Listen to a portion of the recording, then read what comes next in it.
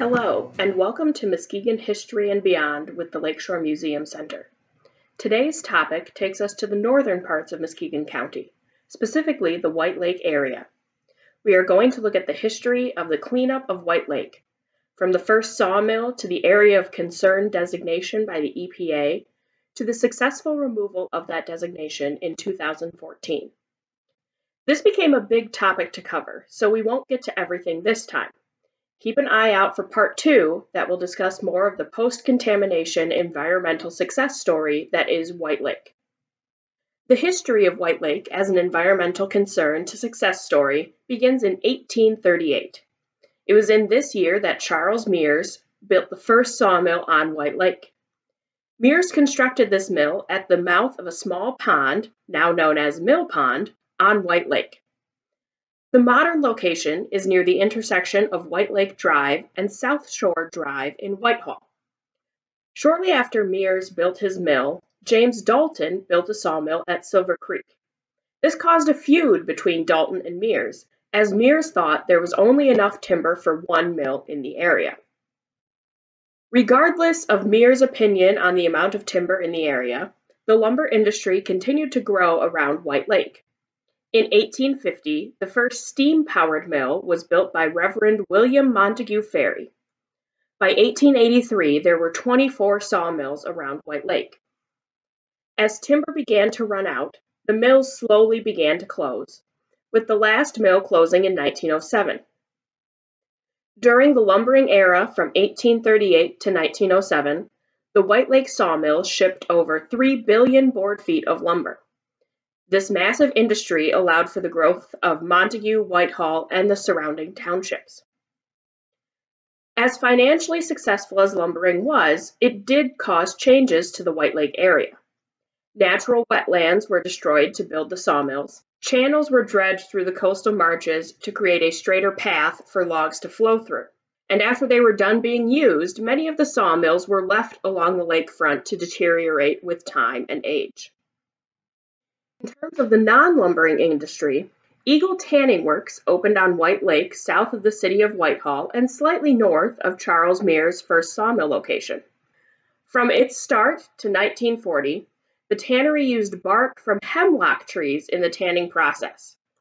While this didn't improve the natural habitat of White Lake, it did not necessarily cause harm. However, in 1940, the company, now known as Whitehall Leather, switched to using chromic sulfate for the tanning process. Arsenic and mercury were added to the tanning process as biocides. Wastewater had reportedly been discharged into the lake prior to 1940. After 1940, wastewater was discharged into 6 lagoons on site. However, effluent from these lagoons was discharged directly into White Lake. This effluent contained chromium, mercury, arsenic, and animal hides. Periodically, sludge was dredged from the lagoons and disposed of on the southern portion of the property. Bales of tanned leather straps were placed into Tannery Bay for fill to control erosion. In 1951, Michigan Steel Casting Company, known colloquially as MISCO, began operations across Lake Drive from the tannery. A large and continuing presence in Whitehall near the shores of White Lake, MISCO, now doing business as Howmet Aerospace, is in the metallics casting industry. In 1952, industrial development occurred north of White Lake in Montague with the opening of the Hooker Electrochemical Company site, later known as Occidental Chemical or OxyChem. Hooker Chemical Company was founded in Rochester, New York in 1903. The company utilized electricity to start the chemical reaction to turn salt into chlorine and sodium hydroxide. Over the years, the company expanded into the development of a wide range of products from rubber to plastics to pesticides. In 1942, Hooker Chemical was looking for a location to dispose of chemical waste.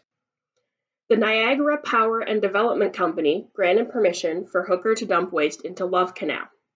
The canal was drained, lined with thick clay, and Hooker began placing 55-gallon barrels of chemical waste at the site. In 1947, Hooker bought the canal and the banks alongside, creating a 16-acre landfill. By 1952, the area was being eyed for construction, so Hooker ceased use of the site for dumping. The company covered the canal with clay and vegetation began to grow. In 1953, Hooker Chemical deeded the Love Canal site to the Niagara Falls School Board for $1. Critically, the deed included caveats that would release Hooker from all legal obligations should lawsuits occur in the future.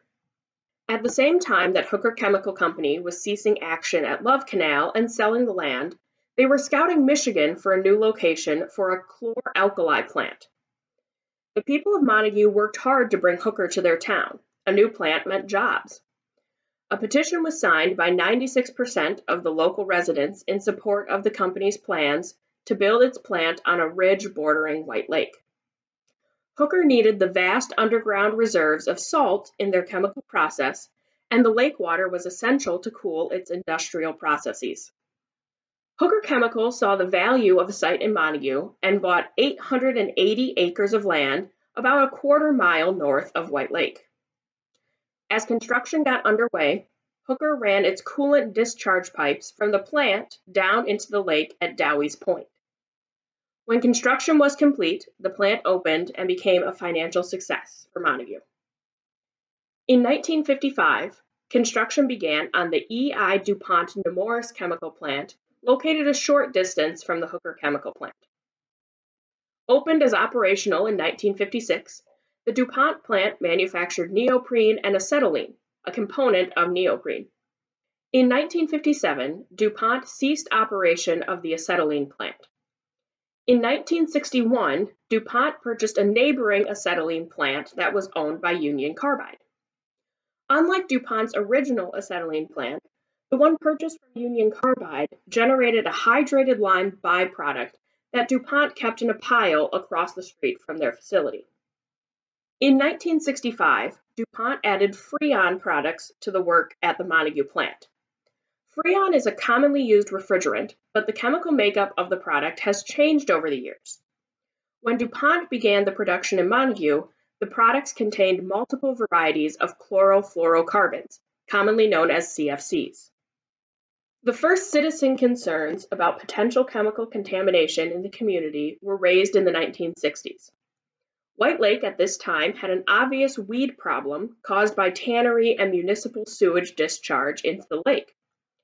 In response, the city of Whitehall opened a new wastewater treatment facility in 1974 for industrial and municipal discharges.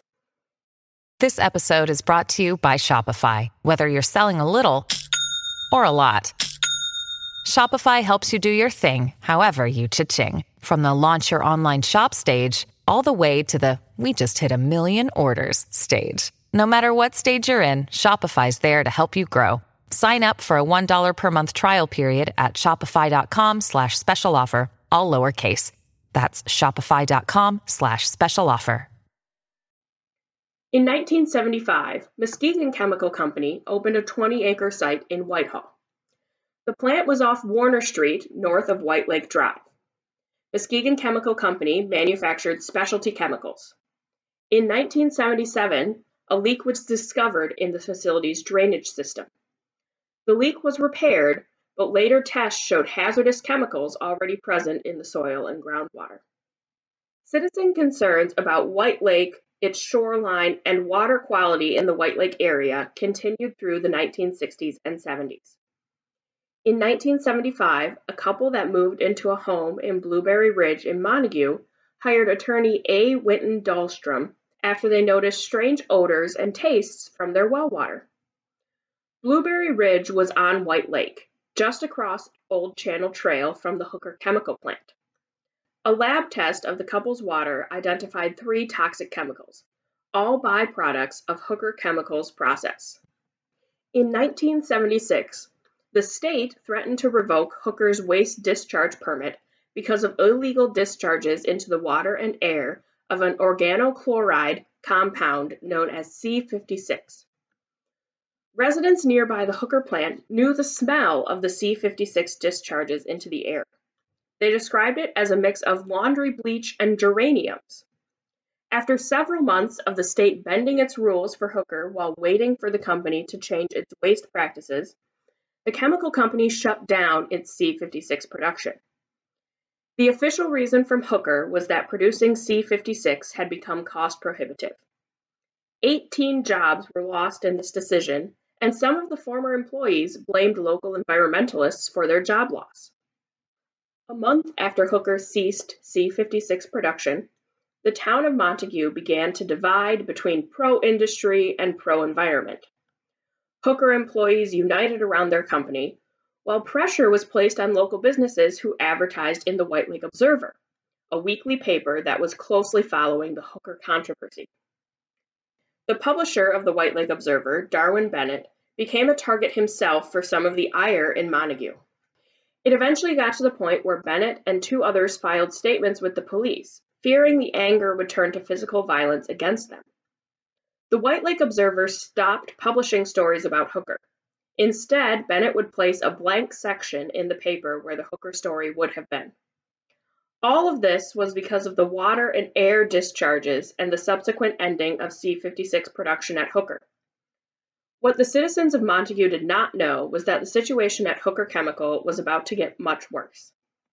In the summer of 1977, an employee from Hooker Chemical, William Dobson, became a whistleblower on the hazardous chemical dumping that Hooker was doing. Dobson worked in the C-56 operation at Hooker. He came forward to say that Hooker had hundreds of 55-gallon drums in a pile behind their plant. Dobson also stated that some of the waste had been poured from the drums directly onto the ground, killing trees in an area nearby. Dobson also said in a remembered quote that would come to represent the whole situation that a supervisor once told him, "This isn't a chocolate factory." In March of 1978, months after Dobson's sworn affidavit, a state DNR investigation showed 20,000 barrels of chemicals on the Hooker property that had been leaking chemicals into the ground for years. In August of 1978, another Hooker environmental disaster became a state health emergency hundreds of miles away. Love Canal, the former Hooker waste site turned into a neighborhood, was all over national news for numerous health effects from the chemicals leaching into the ground and water. Bennett recalls that when the Love Canal news broke, the atmosphere changed in Montague. The tide of public opinion turned against Hooker Chemical. Calls and letters to the governor, the Michigan DNR, and the EPA demanded action in White Lake. The fear and anger in the community further escalated when tests of the chemicals showed a potential hazard to human embryos and the possibility to cause genetic changes. In 1979, the state found Hooker responsible for illegal dumping and contamination of the land. There was a settlement between Hooker and the state of Michigan that stated Hooker Chemical would spend $15 million to clean up the contaminated groundwater and soil. Crucially, the state maintained ownership of the site. Any future sale or use would need authorization from the state attorney general. This was done specifically to avoid a situation like Love Canal, where a neighborhood and school were built right over top of the toxic waste site. Also in 1979, the ABC News documentary The Killing Field premiered. The documentary detailed many chemical plant contamination sites across the U.S. The main focus is Love Canal, the biggest Hooker Chemical site that caused a disaster, but the documentary discusses the Hooker plant in Montague as well. Montague is described as a, quote, town that faces what officials have called the worst environmental disaster in Michigan history, and that, quote, the lake is now regarded by many as dying, end quote. ABC details the results of tests of the water, that they show a high level of pesticides, including Mirex, that are known carcinogens. At the time of the documentary, William Dobson is interviewed, and he is asked if he regrets coming forward about Hooker's practices.